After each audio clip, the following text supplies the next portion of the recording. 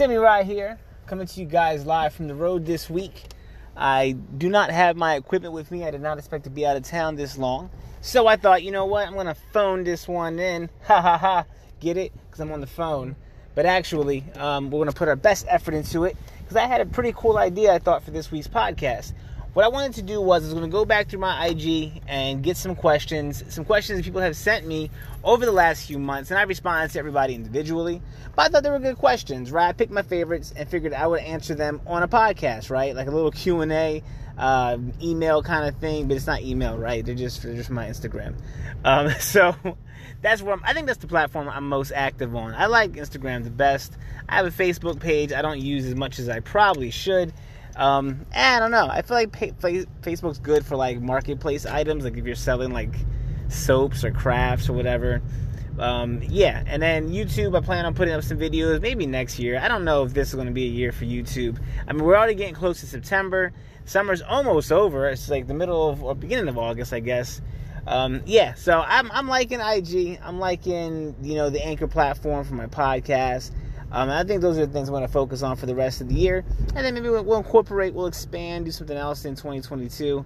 But right now, I think we're just going to master these platforms first. So, without further ado, right, I thought, all right, well, let's do like a Q&A type thing. Or, whatever you want to call it. So, we're going to go ahead and jump in. I wrote a few of these down. Let me go ahead and see this.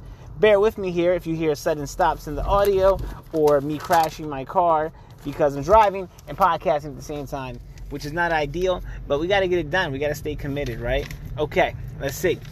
So, Sami Rai, question number 1. I wrote these down. Hold on. Why did you start a podcast, right? Okay, so I started a podcast because obviously I can't write very well, right? It's difficult to read, actually, because I did write that properly. I don't know why I read that so bad. Why did I start a podcast? Good question. I started a podcast very simply because I wanted to get the ball rolling to eventually start promoting my screenplays and some of the things I want to do in film. I want to basically produce my own films and try to sell screenplays at some point.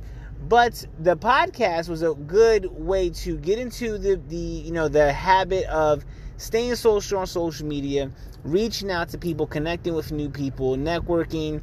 I thought there was a lot of ways you can utilize a podcast to expand, not only bring attention to your brand, but also to expand your network. You meet new people, you do interviews, you go on their podcast. I think it's really fun. And when I started doing it, I started doing it for that.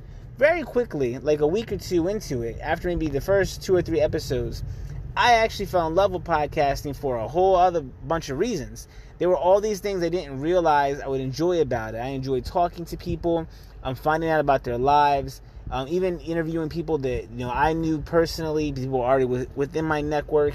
It became a very almost touching thing to do with certain people, where you get to sit down with a friend or family member and record a conversation, record that moment, share it with them, and preserve that moment. Because you have lots of great conversations probably with your family and friends, but how often can you reference that, right? Sometimes it's good when I'm out and about to just throw on a podcast with an old friend or someone from my family and just hear them.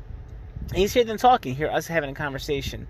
And also those conversations usually are me asking the best questions I could think of for that situation with that person. And it's usually always been a really great experience. So I really enjoy that about the podcast. All these different things have come out of it. So I initially started it just for the screenwriting and, bringing exposure to myself as a filmmaker. But it's definitely involved into me actually just enjoying podcasting, right, as its own art form, trying to get better at it, trying to find different ways to do it. I've really been able to fall in love with just the art of podcasting. And I do find it to be an art, the art of conversation, or kind of, I guess, like what DJ used to do when they used to host radio shows. I always did enjoy radio, right? So it fit naturally. I've wanted to do a podcast for years, and like a lot of projects, like a lot of people, I just always thought about it, conceptualized it, but I always thought I wasn't ready, or I didn't have enough, or I needed to wait for something to happen. And once I dove in, it was the best experience, because since then, I've been just going as best I could, at it. I'm getting to see some episodes have, some flaws and things that I learn and I improve. I get feedback from people like you, everybody out there listening, when you guys message me and let me know what you think, or if I'm talking to you. I appreciate it a lot. It definitely helps, and I feel like it's getting better. And I'm excited. I'm excited to see what it's like when I get, a year into podcasting, 5 years into podcasting. I don't plan on stopping for any reason. I don't see anything in the future that will stop doing it. But yeah, that's why I always tell people, the advertisement that's typically plays during the podcast is me saying everyone should try out Anchor. And I love that, because it's 100% how I really feel. I really think everyone should have a podcast. There's no reason. There's so much space on the internet. There's no reason why I can't look up a friend or someone I'm interested in and then see a long form media they create on their free time, where I can go and, hear them, go through their thoughts, or see them have conversations, or tell jokes, or whatever it is they want to do in their podcast. Whatever you guys think is interesting, I always think that's something that we should really get into. I've enjoyed it, and I really just can't say enough about it. And to plug Anchor for no reason. Definitely Anchor is the way to go.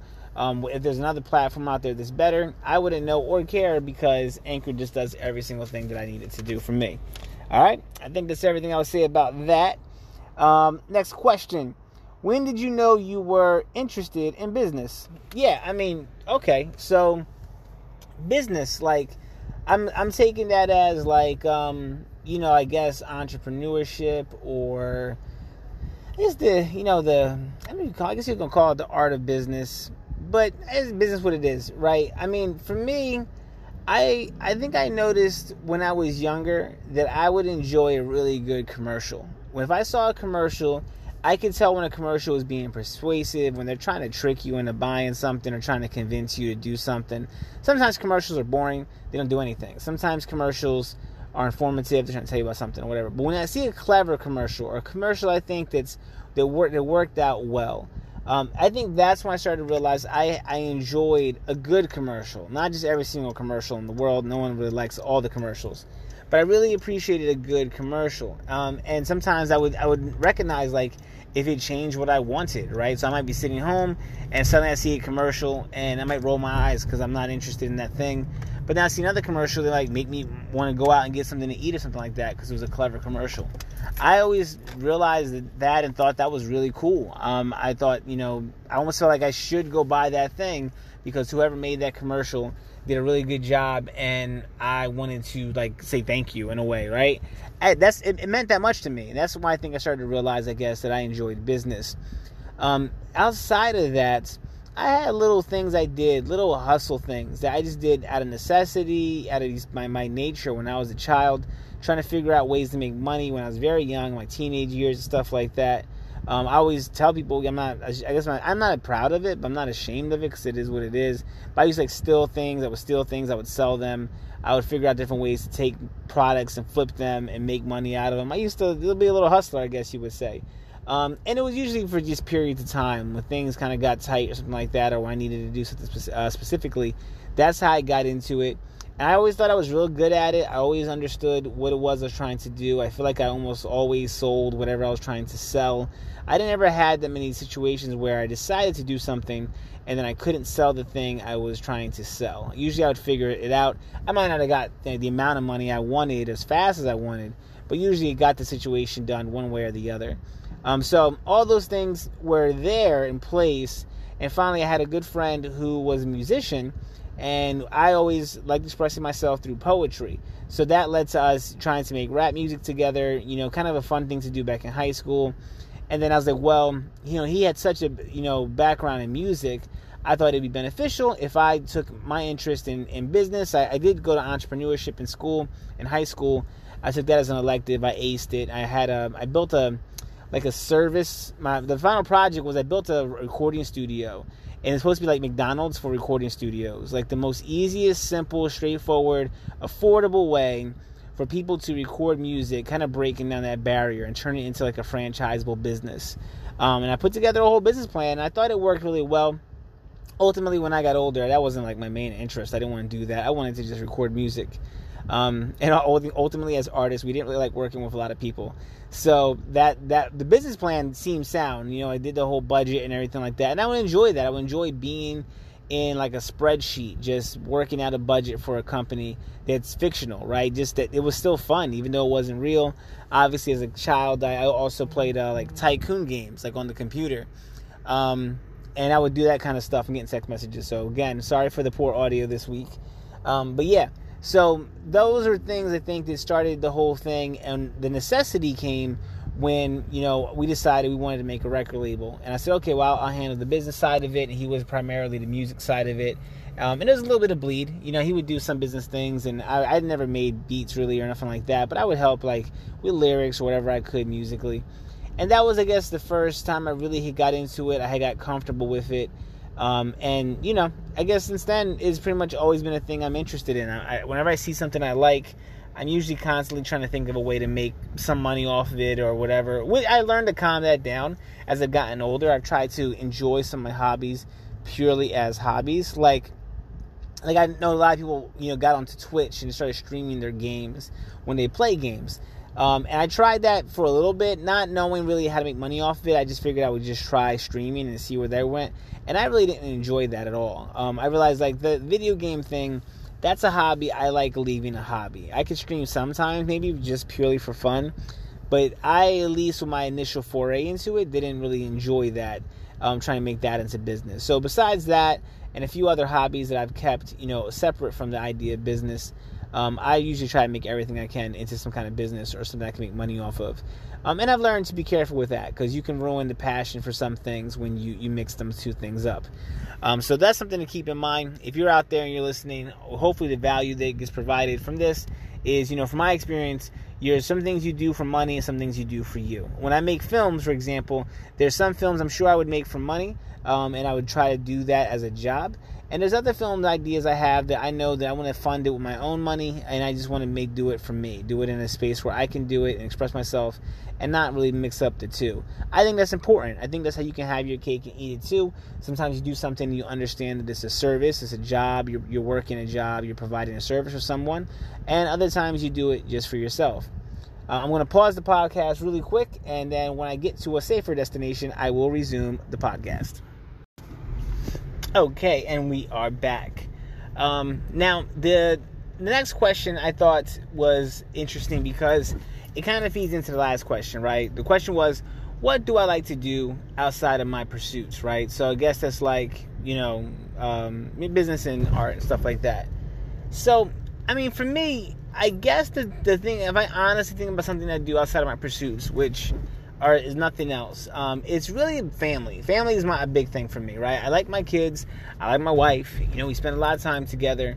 I put a lot of time and energy into my family, my core right there, right? That ends up being something I really get involved with. I think as I gotten older, I realized that, like, a lot of times, your regular life and things you do outside of your pursuits seems like it's like a standard thing that you're not really doing, right? It's just the standard. Like, you wake up, you didn't do anything, right? That's just natural. Like, you're just living your life, right? So I realized, my family and being around them and doing things with them, accomplishing family goals, going to certain places and stuff like that, that is something I really enjoy and something I believe I'm really good at. I think ultimately I'm really good at my family side of my life. And I try not to compromise things to mess with that. So I think that's something that's completely separate from my pursuits. Like I said, video games and stuff like that. I'll play a game like Grand Theft Auto, for example, and they have a photo mode or a video mode where you can basically make movies using Grand Theft Auto. So even when I'm playing Grand Theft Auto, there's times where I've tried to use it to make movies, do proof of concept videos, do little shorts. And so again, like, my pursuits are bleeding into that, right? So even with video games, there's times where I can't help myself, right? But with my family, that's something that's completely separate. I guess one way I could say they might bleed is I've been tempted at times, mainly because my daughter is amazing and she's cute, to put her on YouTube and do like a YouTube kid thing.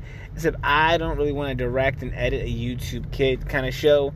But she'd be great at it, right? So I do encourage her to make videos. We make videos mainly for home, and there's some that are online that I'll put online so I can get the link on YouTube and share like to a family member or something like that. But I've never wanted to really push it and put it out there. I think she has one video. It's a toy review. They actually surprisingly did get some. They actually got a few hundred views, I think. And we weren't even trying to promote it. I just put it up. I didn't think anyone would look at it. But somehow the YouTube algorithm started showing it to people. So I don't really know much about the kid space or how fast that works, because, you know, you do like Mortal Kombat video, that or Grand Theft Auto, I find like that's so flooded perhaps that it's very difficult to get attention. So she was reviewing one toy, and apparently that got some views. So I was worried about that. Like, I'm not really comfortable with that. I don't know. Maybe at some point we will. I'd rather, I think, get a little bit older where I feel like she can really decide if she wants to do that or not. But she has a bunch of little videos, and she likes to record videos, and we edit videos. I edit videos for her, but we keep them all offline pretty much right now. So over time, we'll see if that becomes a thing or not. I don't know. And I guess at that point, it would be my pursuits even blending into family time, right? But I'm always very guarded and very controlled about that. I don't want to, lose one thing for the other or anything like that. I can balance them both. That's the goal, at least. So that's what I think goes there. Now, so we're about around the half an hour mark of the episode. We're going to go to the official commercial break. And then when we get back, I have a few more questions we're going to answer. And then I will see what we do from there, right? Thank you guys so much if you're listening so far to this week's podcast. And I hope you stay around for the last few questions. And we are back. Hopefully this is a more quiet space. To finish off the podcast, this week we are answering questions. I don't know why I'm doing that, as if like you just tuned in, who was just tuned in to halfway through the podcast. But that's me and my radio show host mentality, right? Maybe so stupid. Anyway, how many projects have you failed at? Oh yeah, this was a good question. So how many projects I have failed at? I like that. I like talking about things that don't work out, because I think there's always a lesson in that. I think experience is something that's completely underrated. I think a lot of times, with the podcast, for example, I wasted so much time trying to think of the perfect way to do a podcast. But over the last, 15 episodes, something like that. So over the last 15 weeks, I've developed so much experience. I've learned so much about the process from doing it. So even if an episode isn't as great as it could be, I learned so much from that, and hopefully take that into the next episode and make them better. Talking about failures. How many projects I failed at? Number one, I have to always mention for everyone out there too, to give that value.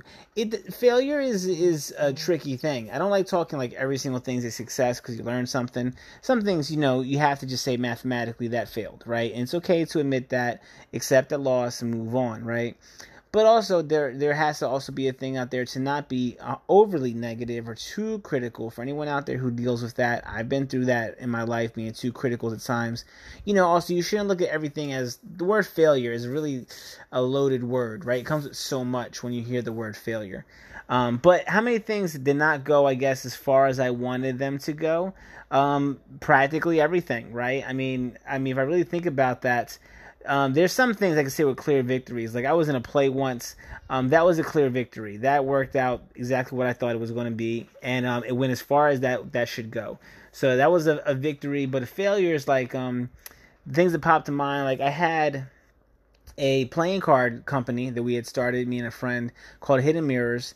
And we went on Kickstarter. We got funded. We sold all the cards that we had to get funded. And then after that, we had some cards. So that was a success. Nothing really bad necessarily happened or stopped it. But the original idea was for it to become a constant playing card company. After the experience, we decided we didn't want to do it anymore. And I guess I could chalk that up as a failure, even though we just said, you know what, I don't want to do this anymore. This isn't what I thought it was going to be. I think if we would have had a better experience the first time, if we had maybe reached out and found some more people to work with and get help on the project, we could have did better. I think that would made it not such a bad experience by the end of it, that we might have wanted to do it a second or third time. There was some plans to do a second deck of playing cards, and then I think we just lost all the steam for it. Yeah, so I think at this point in my life, or maybe even next year when I have more space, because playing cards, there's a lot of shipping and handling and bulk involved with that, because they're so big. If you order like 5,000 playing cards, it's just not something to do. I was doing it out of an apartment at the time, a small apartment. It wasn't the best time in life to pursue that idea, but it came up. We dove in. We got a lot of experience. So yeah, there's that from it too. But you call that a failure? I recorded over 100 songs. I have an album. I've been on a lot of other albums. Most of my earlier teenage and I guess early 20s, I spent around music. And I have made a lot of music that I love, so I never look at that situation as a complete failure. But at some point, of course, that was supposed to turn into a record label or something that I could, sustain myself financially with. And that didn't come out the way I wanted it to come out. So I have to, let's say that's a failure. With that, again, tons of experience. Most of my business experience, I guess, will revolve around that. But we had a lot of great moments too, a lot of cool videos, a lot of things that we had tried out. And learned so much from the whole thing. So I still plan on doing music, again, just as a passion sort of thing. I don't think I will ever, at this point, make it into a sustainable career. It's not a sustainable career for most people, because there's not a lot of money, I feel like, in the industry. It's more money based around the person and the brand. And I never look at myself as being like a brand in myself, right? Like I have Samurai. I don't know if I want to be blogging, tweeting, and constantly trying to be like the celebrity on the internet in front of everybody.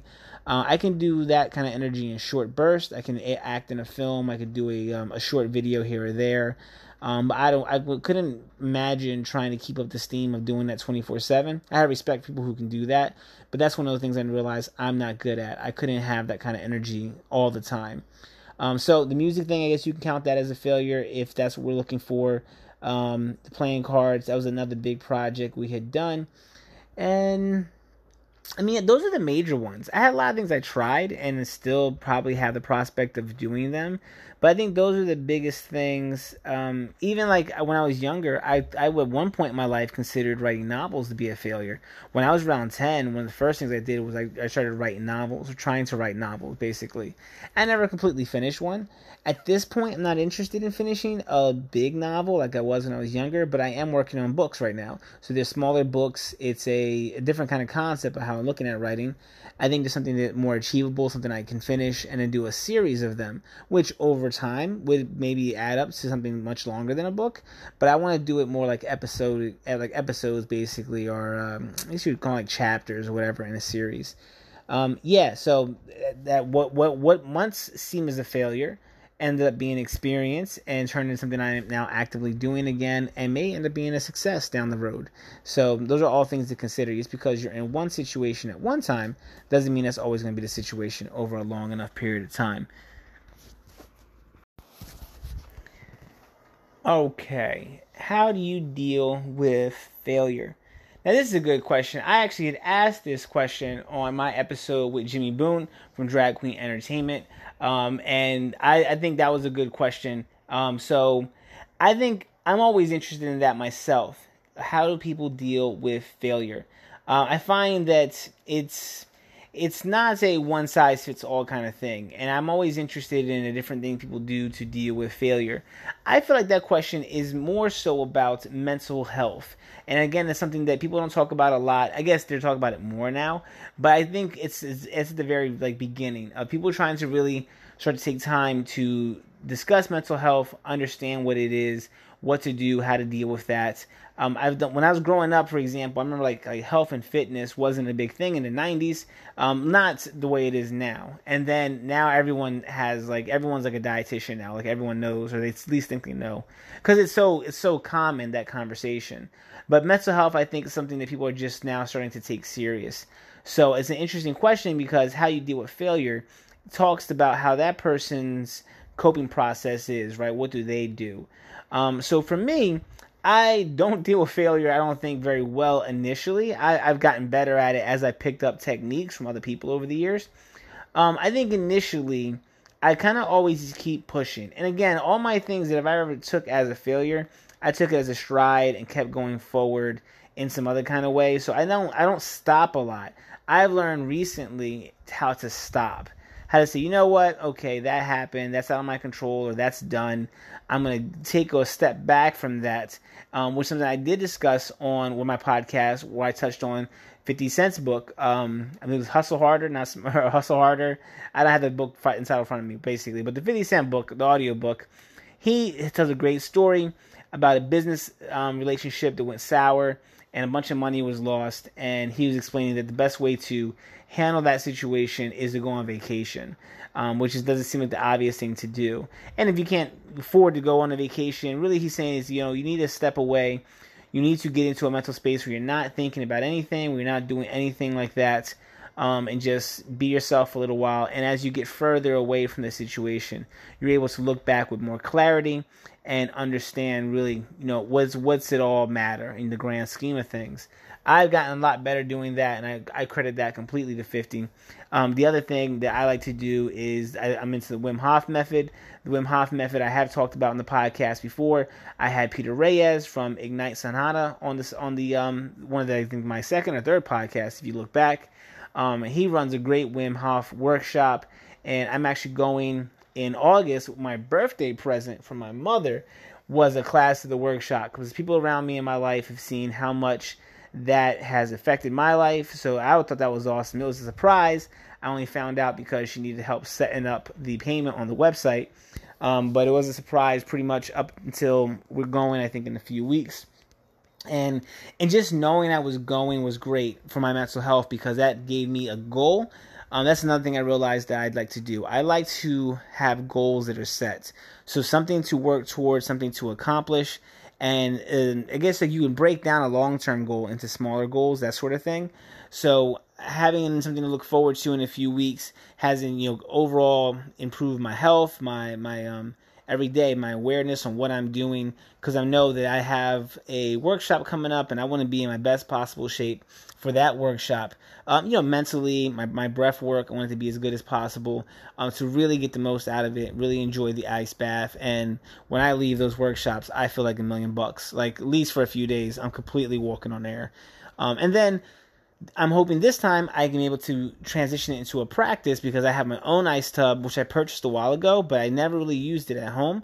So now I'm hoping that once I go to this next workshop, that I'm going to be able to come home and really get that into a practice. There's a section where you ask questions.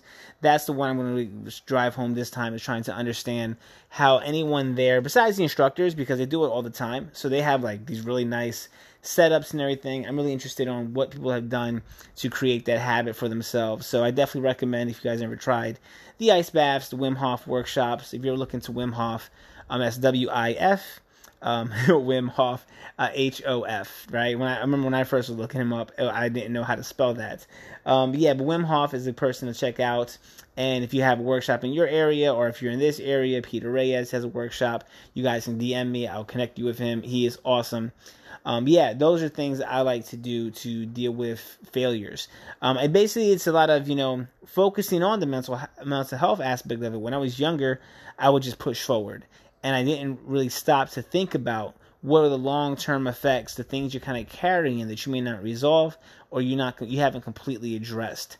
So I think that was one of the best things I learned. I've had a lot of forced solitudes, and that happened, by chance, where I was in a situation where I couldn't move forward, so I had to have that space. But typically during those periods, the difference was I still would contemplate it. I still sometimes would feel bad about it and think about it.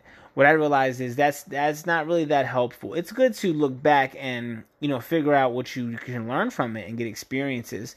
But I think you do need a clear break, even if it's just a few days, a clear break where it's something that you actively are trying to not think about. If a thought pops into your head, you say, I'm not dealing with that. I'm on vacation. I'm not doing it. I find that it's much, much easier, like 50 Cent was talking about in his audiobook, to take that time off, and then you can genuinely come back with a fresh perspective and see what went wrong in that situation and what can you learn from it.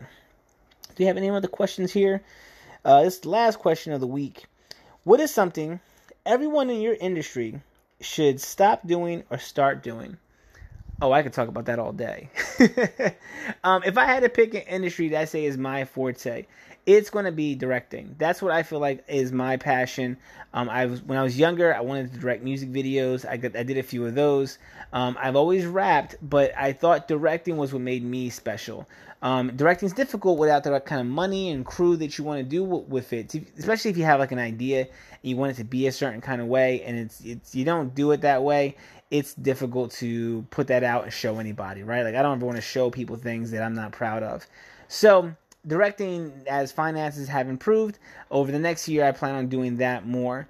But so if I'm talking about that industry, if I'm saying nothing else is focused on one, I have a lot of opinions on directing and what other directors and other filmmakers are doing nowadays. One, which they stop doing. This is all constructive, right? It's constructive criticism. I think people should stop looking at video as feature films or independent films. I think that's not a concept anymore. It's only a concept if you're making $200 million pictures. Those are obviously feature films. Those are professional Hollywood films. When we get down into the drama territory, even some of the action films where it's 10 million, 5 million, you see people that can, much, much cheaper than that, make decent videos or films for a much lower price nowadays. The price basically don't even worth talking about. Pretty much nothing in some situations. They can make decent drama pieces. They can make decent, action pieces based on like real physical, how do you say, like we're not using so much CGI. It's like real people doing real things, martial art films and stuff like that. And they can turn a profit on those kind of films. And I think a lot of people are so fixated on getting into the spots. There's only about 120 major films made a year that you would consider, I guess, a major film. And they're like, well, if I can't do that, I can't do anything. However, there's a lot of independent people, not enough, but a lot of independent people out there who have created a career for themselves. It's sustainable. And then those guys sometimes move up. Those guys and girls move up and get to do a major picture at some point in their career. But they've also done a bunch of other things. So I think people have to start saying, hey, there's a lot of internet out here for everybody. A lot of ways you can promote yourself and get attention on your stories. You don't have to always try to play into this one league, right? It's kind of like if you're in like the NBA, everyone wants to be in the NBA. But I find in my lifetime, I hear more people talking about the G League now, which is basically their minor league. More people understand that players go overseas to play. That's not necessarily looked down on. So those concepts are expanding there, even in that kind of industry. In film, with YouTube, TikTok, all the platforms. There's so many ways to tell stories and so many ways to express yourself through video that are engaging, to get right to the people without going through a theater system, and people can make money off it. That's something I really wish that people would stop doing, is just being so obsessed with, them thinking they have to make some kind of major film and it needs to get an award, it needs to be certified, and it needs to get the approval of everyone. When there's a lot of people who are making other kinds of videos, and you look at them, they can be considered just as good as any other film, a lot of other films at least. I look at people who do, there's a trend of people who make these videos, like one-man show videos, right, where it's a person, they have almost no props, usually they're in the living room, and they're storytelling. They're acting the best they can, and they're using these silly props to storytell engaging 5-6 minute videos that really capture your attention, and they make lots of these. So if you took 60 minutes of that, 90 minutes of that, and put it into some kind of format, you could definitely show that, and their videos are so good, they'll keep your attention. Even in that kind of format, every 5 minutes or so, it's changing. So it's not much different than a movie scene, but they're breaking it up and giving it to you in a different way. So people will sit there and say, well, that's not tradition. That's not a traditional film, so it's invalid. It's not invalid. Some of these guys are millionaires. Some of these guys definitely are making a living, a decent living, and they're doing their passion. So I think that's something that people have to start considering is, why are you doing this? Are you doing this because you want to make $1 million from one film? You want to be world famous? You want to get awards from some academy? Or are you doing this because inside you have the ability to picture a video, you picture a movie, you can see it in your head, and then you know how to put the things together from a technical side to direct? If that's who you are, then it's not your fault that Hollywood exists. There's people making films all over the world with no prospect of ever being in Hollywood, and they're still telling their stories. So I think with the situation we're in our industry, there's a lot of room for growth. And of course, that's where I believe that I'm going to excel at. So I wish they would stop doing that, stop looking at it as if, you only can be in, a movie theater, or you have an independent film that has to be 90 minutes long. It has to have this dramatic long story. There's so much other things you can do with video online, and people really look down on that. It probably as much as they used to look down on independent films, right? Now independent films, because there was some rogues that came and broke through and made a bunch of movies. Now independent films are a good thing to do, because when people think they're going to make an independent film and make it right into Hollywood. I suspect that YouTube and TikTok and all those formats are going to be the same thing in 15, 20 years. I think people are going to respect those formats a lot more, but then it's going to be too late, right? Because then at that point, there'll either be something else coming along that's innovating, or that market is going to be so monetized and saturated. It's going to be just as difficult of getting your other stuff out there, right? So I think that's what people have to stop doing and also start doing. Start considering alternative ways to get your story in front of people and to get yourself attention. Too much of people just making an independent film, throwing it on like Amazon streaming service where no one's going to see it, right? It's buried beneath every single film that's ever existed practically that you can buy, and then your film is down there. Meanwhile, you can take your film in pieces or break it down into smaller chunks and put it on YouTube, aim it at a certain demographic, and get it right into the eyes of people, and maybe make some money off of it. Maybe you don't make a lot of money off it initially, but you definitely get some attention and build yourself up that way, get known for what you're doing in that regard. I think that's something I would like people to start doing, is trying to figure out how can you take your stories and put them out there differently. It bothers me that there's not many great TV show like series, right, or great movies or whatever you call it on YouTube. I think YouTube has struggled as a platform to get some kind of engaging show that makes you want to come back to YouTube to see that show. And I think it's because no one's really approaching the format trying to make something that's an engaging show for that. They're either doing like one-off joke videos that don't really have any kind of connection to each other, or they are just basically making, some longer video and throwing it on YouTube. And when people sit down and watch YouTube, typically you don't want to see a 60-minute video that often. That doesn't really work for that format. So if you look back and say, okay, 5-10 minute films, these are, some people say microfilms. Microfilms are kind of like that, but they're super artsy and they're made for no one. They're made like just to like win at a film festival. Again, I don't know why these people are going through this process and making films that aren't viral, that don't have any appeal to show something. They're very, very artsy, trying to basically tell some kind of abstract story in 10 minutes. It's not the same thing that you would put on a YouTube series or put on YouTube and think it's going to go viral, but people put so much time into that. So that's my opinions on those things. If people that makes them happy, people can do whatever they want to do. But to answer the question of what I think people should stop doing and start doing, I think people have to reconceptualize the way they view film. Film can be anything.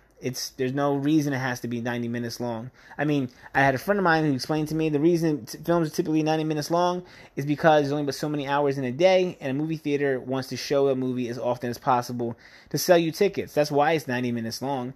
Of course, a 5-hour movie might be difficult to watch because it's such a long time, but then like Scorsese proved with The Irishman, I saw that in one sitting. I know some people paused it and just came back and watched it in 2 sittings. But The Irishman was a great film. I was completely engaged the entire time. There was no waste of time. I've seen films that are 90 minutes long that the first 10 minutes felt like 10 hours because people just drag things out. But you don't get that in The Irishman. They used every single minute of that movie. So when I watched that, I'm like, yeah, that movie needed to be that long because they told a whole life story, and it was great. So that's, again, Scorsese is reconceptualizing the way a film should be made, right? If you're on a streaming service, why does it have to stop at 90 minutes? Why can't we go as long as we want to tell the story he wants to tell? And that was obviously a great success for him. Now, I'm not going to tell everyone to go out and make 4 or 5 hour long movies, but if it's as good as The Irishman, then I guess it would work, right? Maybe it's better. But, you have to go out there and try to do that. Last thing I'll mention is also on Netflix. A lot of innovations happening there. They have the Fear Street series, which is billed as a movie.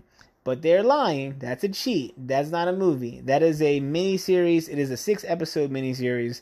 And they made it look like it was basically 3 different movies, about 2 hours and a half each. And if you're binge watching a TV show, what's the difference, right? It's actually giving you a clear place to stop it. So again, they're rethinking the way you present films, even on Netflix, right? And I think the Fear Street series was very well received. I enjoyed it. And I can say when I'm watching it, when you walk in thinking it's a movie, it has a little bit of that TV show vibe, that TV show production value. I'm saying, this doesn't seem like a great movie. But then if I look at it as a TV show, I say, well, this is a very high quality TV show. And that's a weird thing, right? That's something that even we all have to get over, right? Even I look at that and say, okay, I see what they did here. They did something new. And I had to step back and say, oh, this is like a new way to look at how you can do a show on a streaming platform, right? And kudos to them, right? As I'm giving those guys shout outs, Scorsese and Fear Street, two of the most recent things I thought were very innovating that I saw on a streaming platform. And that ties into what I think people should be doing. I would like to see more of that. I would like to turn on my platforms and find an interesting way to watch a movie. Snyderverse, right? The Zack Snyder cut of Justice League. I was not crazy about the first Justice League. I did thoroughly enjoy the Snyder cut of Justice League. And that was like about, I think, 4 hours long. I watched it, I think, in 2 sittings. I might have watched it in 1 sitting, actually. But yeah, that was a big win for HBO Max. I don't see why they didn't push for more of that kind of content. If there's not out there, they should be ordering it up, hopefully, and getting more, movies that you can't put in theaters on their platform. I think that's a good idea because it makes you say, this is why I have to have a streaming service. Typically, streaming services up to this point have just been the movies that you saw in theaters and used to rent on video. But now I think some people are saying, wait, you can do something different on streaming services. It's a different kind of format, right? You can put it on your phone. You can have it basically free access to it as long as you want. Why is it to stop at just one place? So those are a few of my ideas. I'm going to wrap up the podcast there because I'm getting an important phone call. Thank you guys for basically tuning in this week if you did. I hope the audio quality was pretty good. And you guys take care.